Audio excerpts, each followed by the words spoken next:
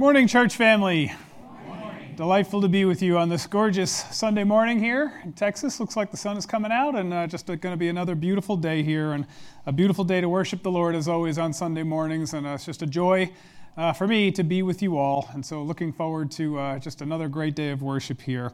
We're continuing our study in the book of Ezra, Nehemiah, which will follow.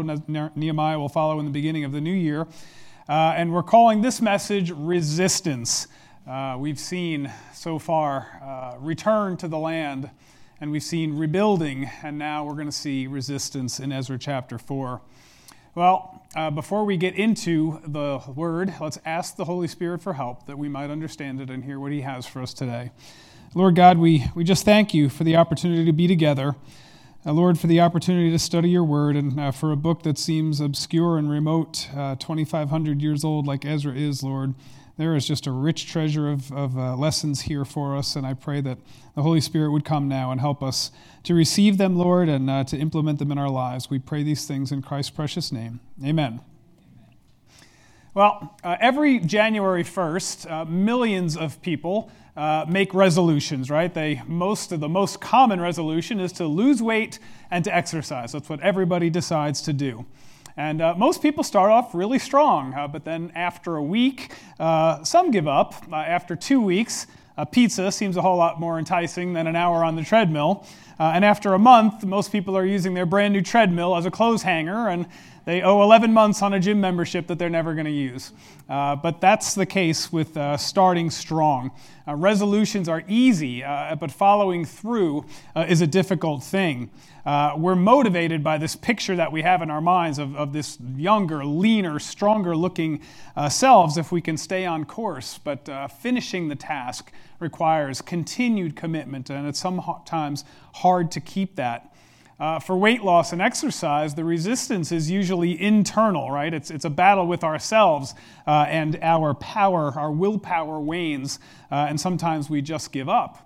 But with other kinds of resolutions, the pressure, the resistance is more external. It comes from the outside, and we'll see that in our passage today in Ezra chapter 4.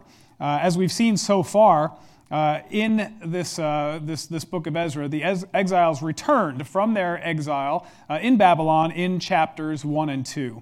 And they started to rebuild the temple in chapter 3. But of course, whenever we're trying to do something for the Lord, there is always going to be resistance.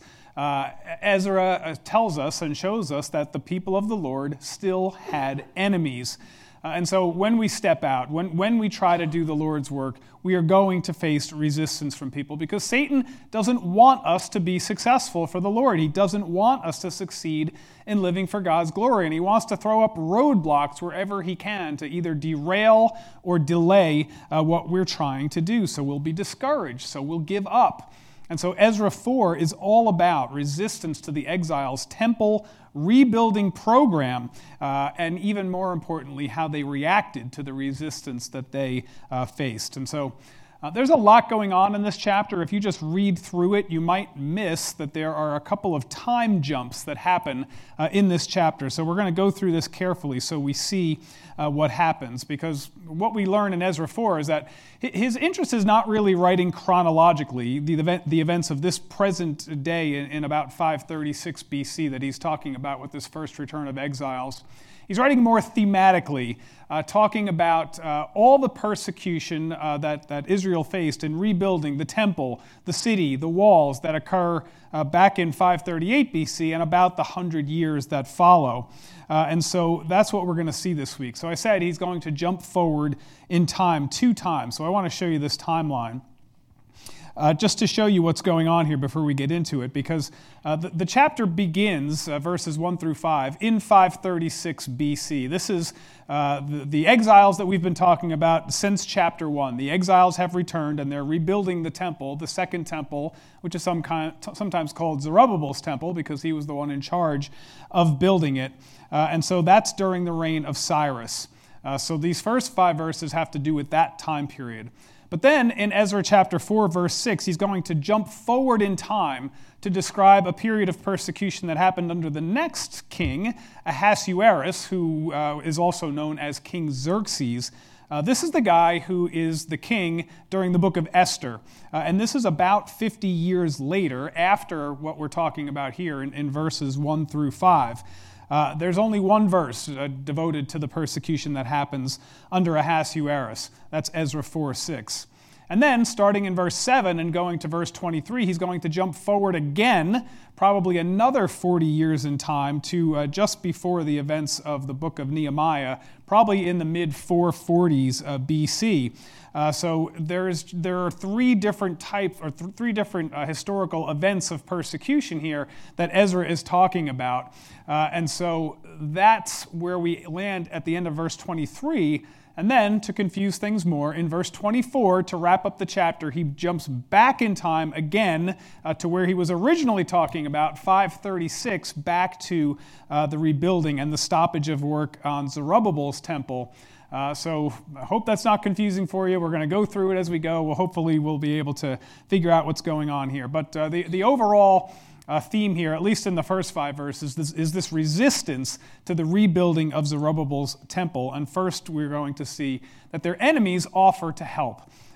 So when the enemies of Judah and Benjamin heard that the people of the exile were building a temple to the Lord God of Israel, they approached Zerubbabel and the heads of the fathers' households and said to them, "Let us build with you, for we, like you, seek your God, and we have been sacrificing to him since the days of Esarhaddon, king of Assyria, who brought us up here." But Zerubbabel and Jeshua and the rest of the heads of the fathers' households of Israel said to them, "You have nothing in common with us in building a house to our God, but we ourselves will together build to the Lord God of Israel as King Cyrus, the king of Persia, has commanded us." Well, this seems like a genuine offer from the people of the land. And it really feels rude, right, for Zerubbabel and Jeshua to come out with hands almost against these people. So upset, it seems, almost rude and offensive to deny their help. They say that they seek after the God of Israel, that they, the Israelites themselves, worship. And they say they've been sacrificing to him for years, since the days of Esarhaddon, the king of Assyria, who brought them up here, which is 150, 200 years earlier. They've been in the land a long time.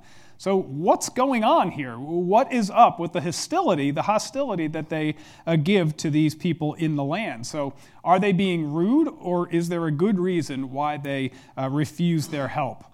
Well, what we ought to see right off the bat is that Ezra calls them the enemies of Judah and Benjamin, right? So that should give us a hint right away that maybe their intent is not all that pure. But for some context about who these people are, we need to look at the book of 2 Kings, chapter 17. Chapter 17 of 2 Kings basically chronicles what happened with those northern tribes of Israel who had been exiled by Assyria and what happened to the peoples that remained in the land. So it's a long chapter. Obviously, I'm not going to stand up here and read like 40-something verses, but to summarize it, what happened is we know that the kingdom of Israel was divided into 2 parts, right? The 10 northern tribes of Israel, the 2 southern tribes of Judah. In 722 BC, Assyria exiled the northern tribes. It was a God-ordained exile, a conquest because of Israel's sin. So the king took most of the Israelites out of Israel, deported them to Assyria. Some of the Jews remained there. Then what the king did was that he repopulated those 10 northern tribes, the land of the 10 northern tribes, with pagans. And the pagans ended up intermarrying with the Israelites who stayed in the land. And what happened was that the paganism of these foreign tribes dominated rather than the God of Israel and his laws and his commands. So what happened is 2 Kings 17 tells us that lions came into the land and started eating the people. And so the king of Assyria recognized that this was a problem. And so he sent a Jewish priest back into the land to teach them the ways to live in the land so as to not incur God's wrath. So these are the people who are in the land. These are the people who then feared God, but they also served their own gods. And so what the author of 2 Kings says is that they continued these wicked practices right up until this day, the day that Ezra is referring to. So these are the people of the land. These are the people who have intermarried with the pagans. They're engaging in pagan practices. These are the people who came to be known as the Samaritans.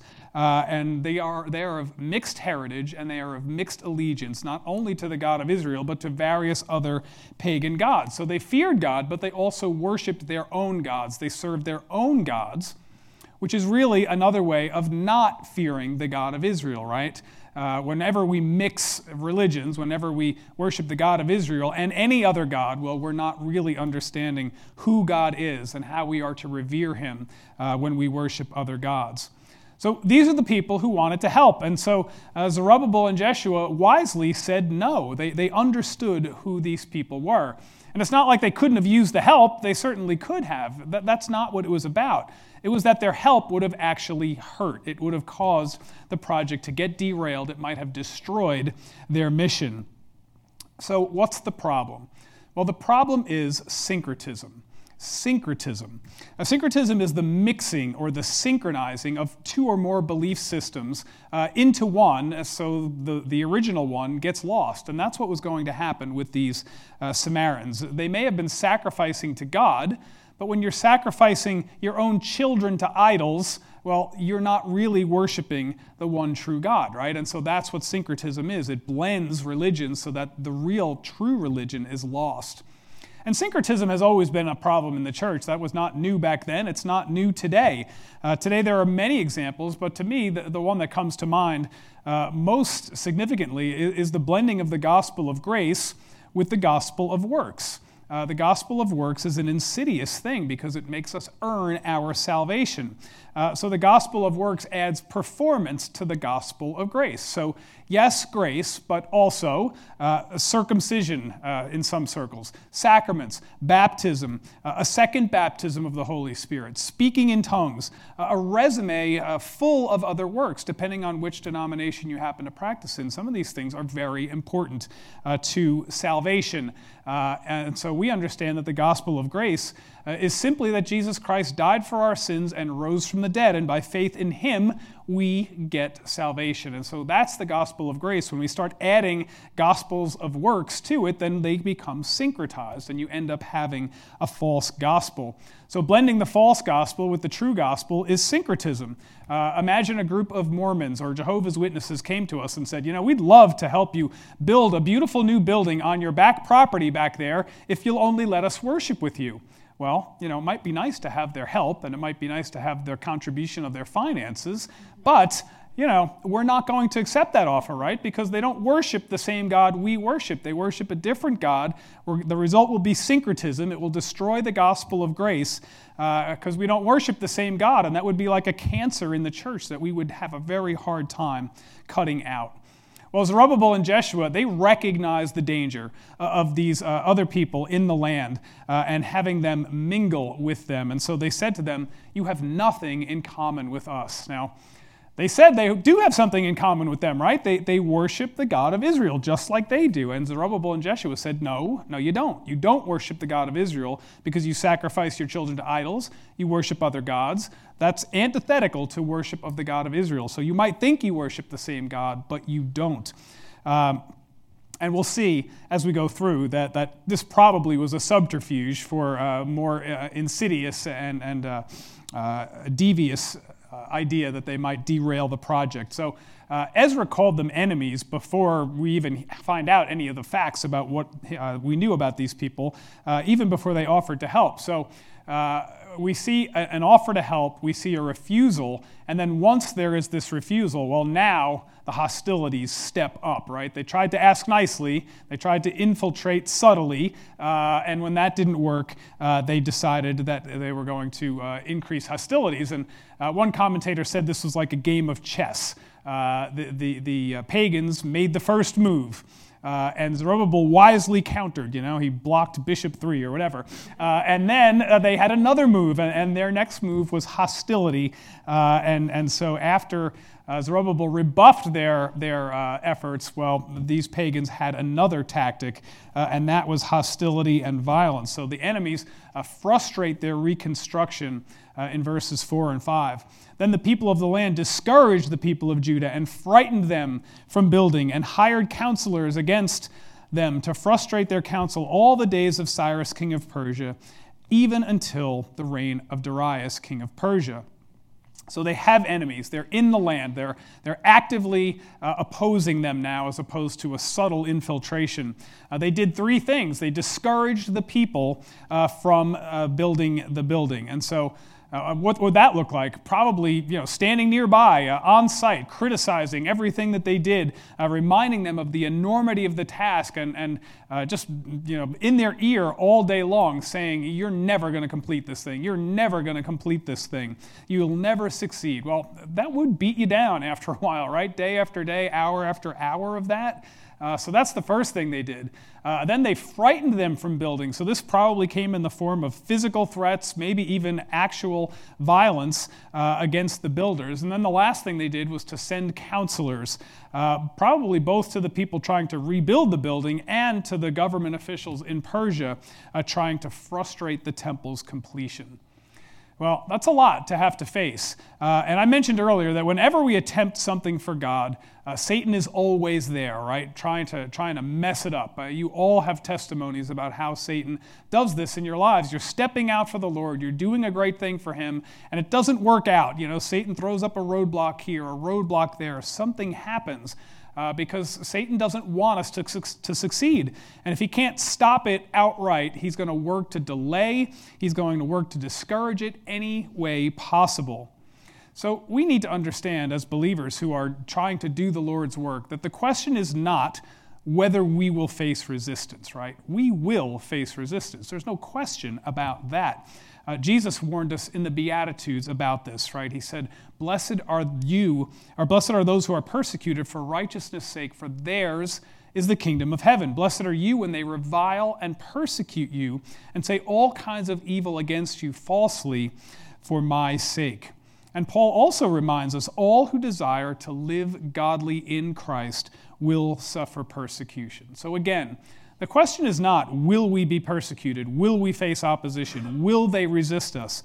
They will. The question is, how will we respond to it? How will we react to it when we see Satan working through people to resist the efforts that we're doing for God? Now remember, these Jews started really well, right? They came back, they decided to leave Babylon, they trekked hundreds of miles across difficult terrain to land back in their land because they were determined, they were resolved that they were going to do the Lord's work. They rebuilt, right? First they built the altar, then they went and gathered all the building materials that they would need to lay the foundation of the temple, and they succeeded in that as well.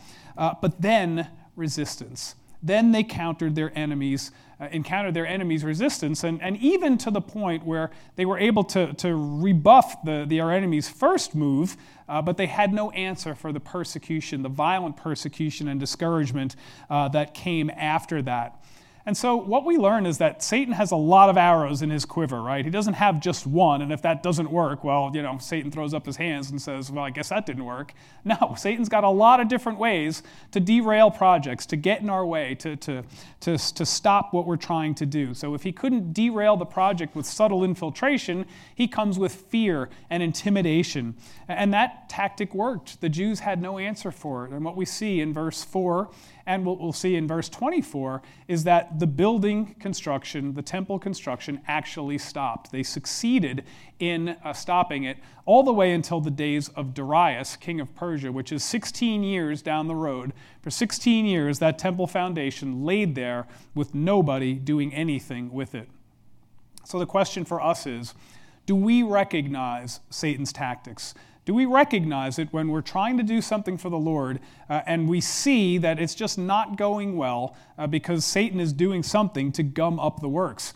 Satan acts or he masquerades as an angel of light, right? We see that in the Bible. But we also see that he attacks like a roaring lion. He's got various tactics that he uses to derail projects, but he always comes for the people of God when they're taking a stand for God. And so one thing that happened to our family was that when we were trying to move to Dallas, we were so convinced that we were in the Lord's will and this is what the Lord wants. We were so excited to move to Dallas and to start seminary and to start doing work for the Lord. The only thing that had to happen was that we had to sell our house.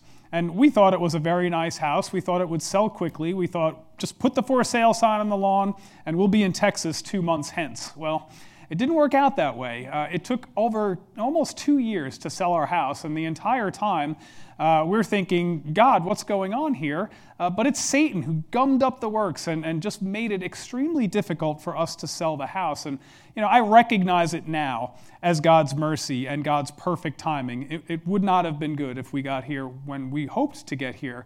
So God was merciful and his timing was right. But from my perspective, on the earthly side, all I could see was Satan getting in the way of everything that we were trying to do. But what we also learned through that is no matter what Satan throws at us, we have to keep going, right? And in your lives too, whatever Satan throws at you, you need to keep going. God can handle these things, right? In fact, God is sovereign over it all, and he uses everything to achieve his purposes. We keep going in the face of resistance. I was blessed to be at a pastor's retreat this week, with 7 or 8 other pastors, and we were all together studying the book of Galatians, which is why we're studying Galatians after Easter. So my grand plan, Ezra, Nehemiah, Galatians after Easter.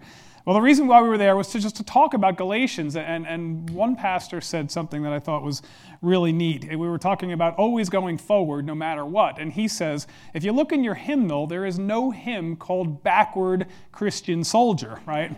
It's called Onward Christian Soldier. We march on. We always go forward in the face of adversity. Whatever it is, we don't retreat when we face resistance.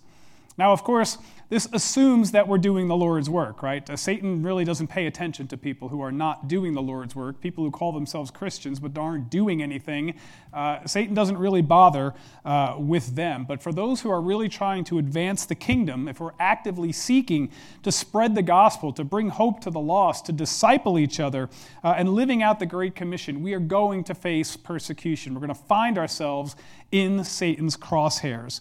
If we're evangelizing, making disciples, increasing our giving, or even just trying to pray and read the Bible more, Satan is always going to be there. He's going to notice and he's going to attack. So we can't retreat when that happens. We go forward and we let God be our defender.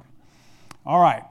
That's verses 1 to 5. Now we're about to do the leap. You ready? We're going to leap forward in time. Verse 6, we're going to jump forward here about 50 years. Remember, Ezra is writing thematically, not chronologically, recounting the near 100-year history of persecution against Israel in the land as they tried to rebuild the temple and the city and the walls, stretching from the beginning of the book of Ezra all the way until the end of the book of Nehemiah. So, as I said, Ezra chapter 4, verse 6 is a fast forward in time, about 50 years to persecution suffered under Ahasuerus, also known as King Xerxes. This is the king who reigned during the time of Esther. So, Ezra 4:6. Now, in the reign of Ahasuerus, in the beginning of his reign, they wrote an accusation against the inhabitants of Judah and Jerusalem.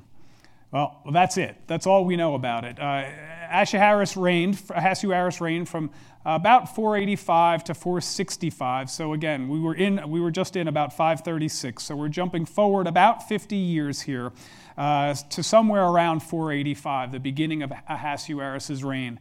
Now, the Bible doesn't mention this persecution anywhere else.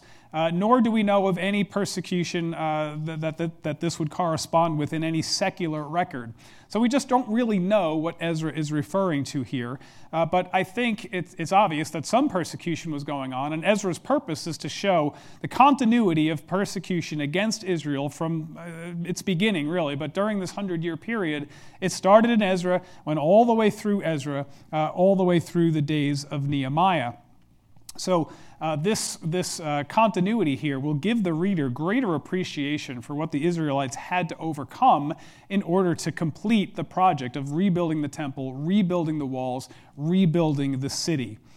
Now, we're going to learn next week that the temple was rebuilt. It was completed in 515 BC. We're in 485 BC, so we're at least 30 years past the completion of the temple. So we're talking about now persecution against Israel as they're building the walls and they're building the city. All right, so that's what we know about verse 6 and Ahasuerus' persecution. Now, as we jump forward to verses 7 to 23, now we're in a new period of persecution after the temple was built, but during the rebuilding of the city and the walls. And Ezra is now going to talk about this persecution by King Artaxerxes, who followed King Ahasuerus. And so now we're jumping forward another probably 40 years to the beginning of the book of Nehemiah, which those events began around 445 or so BC. So that's what's going on here. Now, remember, Ezra returned with the second wave of exiles. His life, he returns in 458.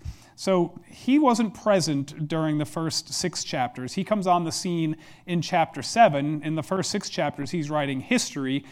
In chapter 7, now he comes on the scene. And so what he's describing here in verses 7 to 23 are things that actually happened during his lifetime, between 465 and 425, the days when he actually lived. So let's see what he's got to say about the resistance during the time of Artaxerxes. Now, if you look at your Bibles, verses 7 to 10 is a long list of people who kind of signed on to this letter of protest against the Jews. So I'm going to skip that, but what we'll see there is that there are various government officials, various scribes, and there are common people. And they surely subscribe to the power in numbers theory, because there were a whole bunch of people who signed this letter talking about what awful people these Jews were and how they should be stopped from their construction.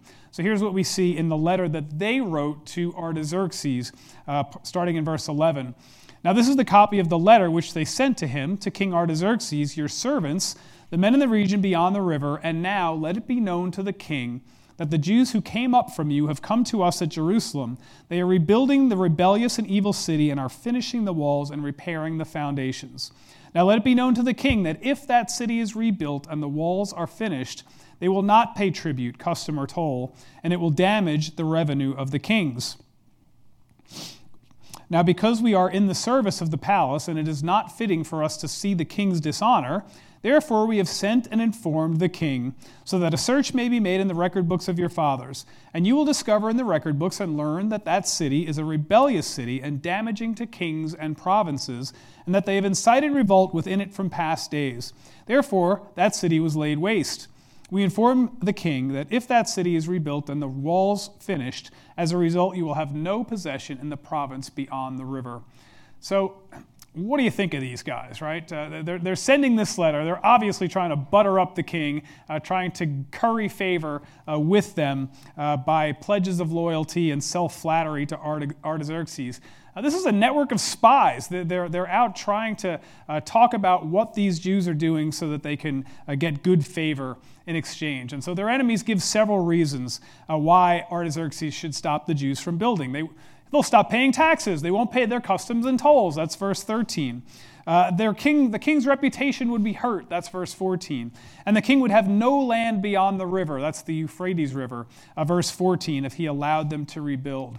So they encourage Artaxerxes. Check the historical records. You'll see this is an obstinate people. This is a stubborn people. They're a rebellious people.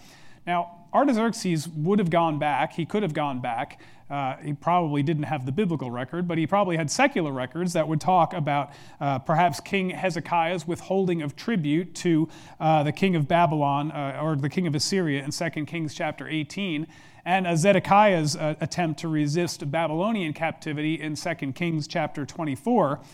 So the scribes who were writing this letter, they knew how to push King Artaxerxes' buttons. And contextually, Artaxerxes was having trouble with the Greeks and the Egyptians as well. So he was probably quite sensitive to anybody who was going to be causing trouble in his kingdom. So the letter ended up having its desired effect, because here's what Artaxerxes wrote back. Then the king sent an answer to Rahum, the commander, to Shimshai the scribe, and to the rest of their colleagues who live in Samaria and in the rest of the provinces beyond the river. Peace. And now the document which you sent to us has been translated and read before me. A decree has been issued by me, and a search has been made, and it has been discovered that the city has risen up against the kings in past days, that rebellion and revolt have been perpetrated in it. that mighty kings have ruled over Jerusalem, governing all the provinces beyond the river, and that tribute, custom, and toll were paid to them. So now, issue a decree to make these men stop work, that this city may not be rebuilt until a decree is issued by me. Beware of being negligent in carrying out this matter. Why should damage increase to the detriment of the kings? Then as soon as the copy of King Artaxerxes' document was read before Rehum and Shimshai, the scribe, and their colleagues, they went in haste to Jerusalem, to the Jews, and stopped them by a force of arms. Well, they succeeded, didn't they? Or so it seems. Notice that Ezra, who is just a Jewish priest, he seems to have access to all these governmental letters from the king, correspondence from internal correspondence between officials in the kingdom. He had reached a high position somehow in Persian government before he returned with the second wave of exiles in 458.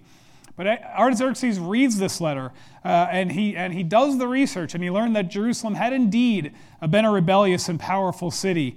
And so in the interest of stopping a potential uprising and causing more damage to his kingdom, he stops the work. And of course, you can imagine the enemies gleefully running to the scene with their weapons and with shaking a copy of the letter and stopping work on site immediately. And so what I want us to see, though, is that though the letter seemed to have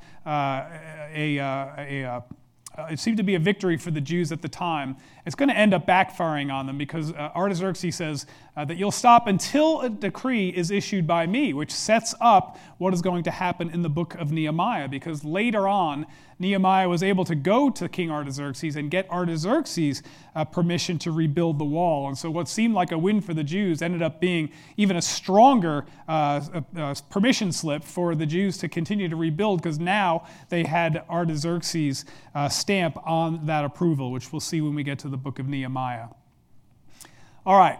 It's been a little confusing, I grant you that. I hope you've been able to keep up with me and what's going on in this chapter. We started in chapter 4, at the beginning of chapter 4 in 536 BC. Verse 6 is around 484, 485 BC. Verses 7 to 23 is 464 to 444 BC. And now we're jumping back in time again, back to the building of Zerubbabel's temple where Ezra started back in 536 BC as we get to 424. Then the work on the house of God in Jerusalem ceased, and it was stopped until the second year of the reign of Darius, king of Persia. So we have three separate historical incidents here of persecution against the Jews over this 100-year period. We see that the opposition was severe, and it was persistent, and it was even violent at times for them to accomplish their purposes against the Jews, and accomplished by people with highest access to levels of government. And that's relevant to us today because it is the people in the highest levels of government today who are going to be the ones who authorize persecution against Christians. And we see that going on today, and it's only going to get worse. Well, that's the same thing that happened back 2,500 years ago. And so the more things change, the more they stay the same, right? People will always persecute the people of God.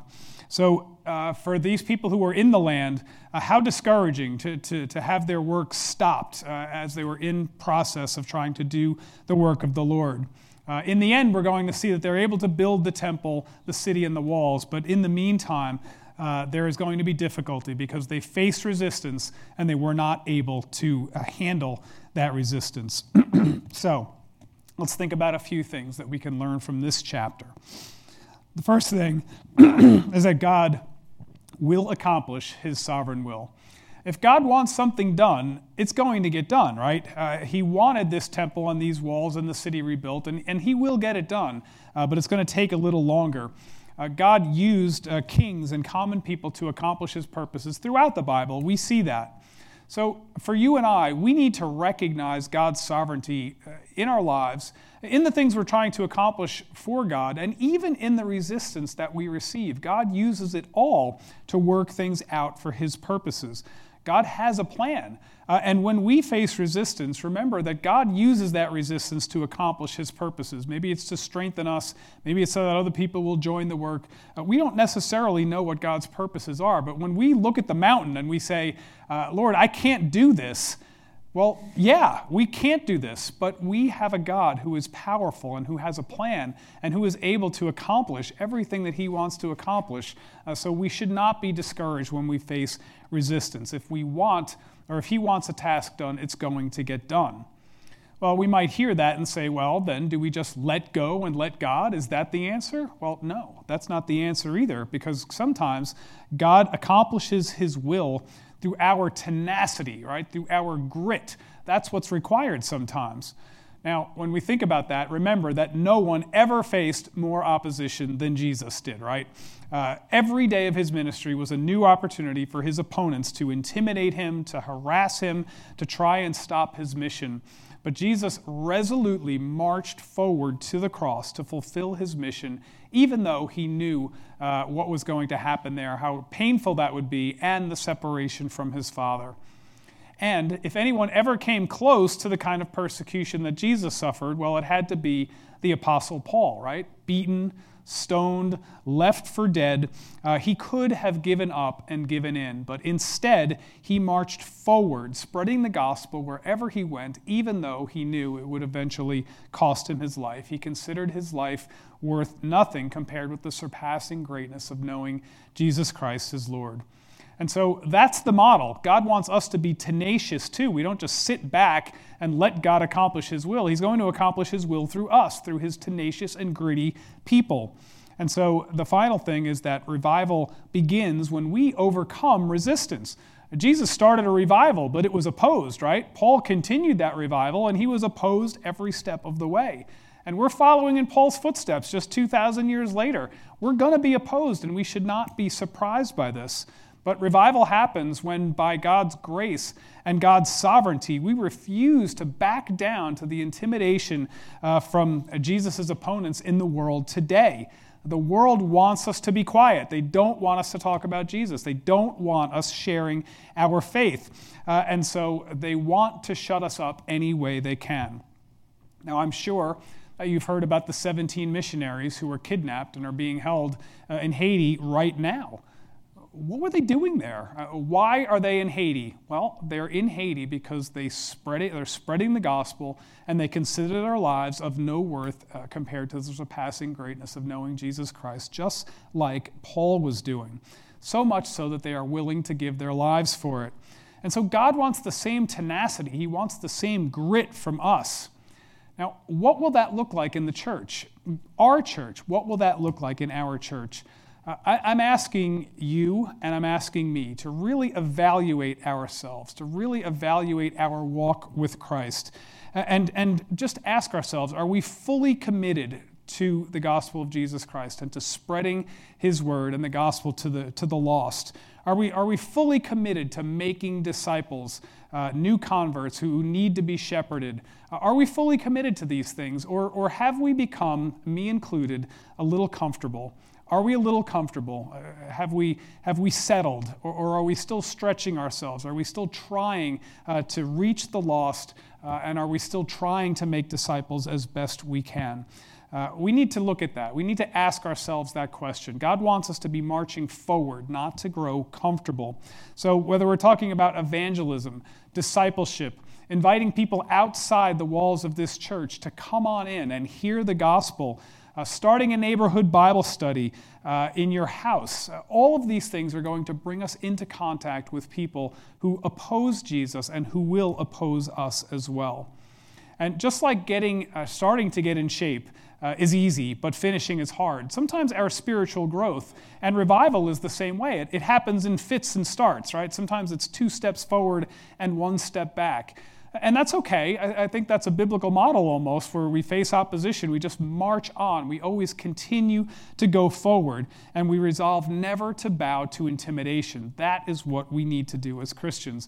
In this building, that means we preach the gospel. We preach the word of God, even though there are churches in our neighborhood even who are preaching a watered-down gospel, perhaps to attract a crowd or to avoid getting canceled or whatever it happens to be. That's what's happening in the world. But in here, we'll continue to preach the word of God, come what may.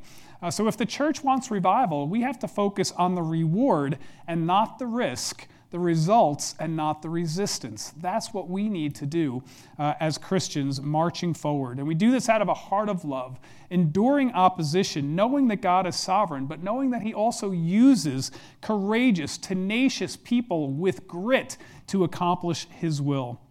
And so we want not only to start well, but we want to finish what we started. Amen? Lord God, we just thank you for this particular chapter of Ezra. It shows us, Lord, that everything is not going to be easy when we become Christians and when we start doing the Lord's work. We're going to be opposed, Lord, and I just thank you for this chapter. Lord, if this doesn't prepare us for the persecution and the resistance we're going to encounter, I don't know what will, Lord. We see it. In our world, we see it in Ezra's world. People oppose the word of God.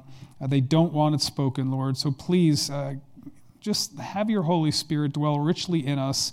Give us the tenacity and grit that we need to keep going forward, Lord, to keep pursuing the gospel, to keep pursuing your mission, Lord, to continue to be who you want us to be in the world, Lord, so that this world will see Jesus Christ, be saved, and that we will experience revival in our land. We pray these things in Christ's name. Amen.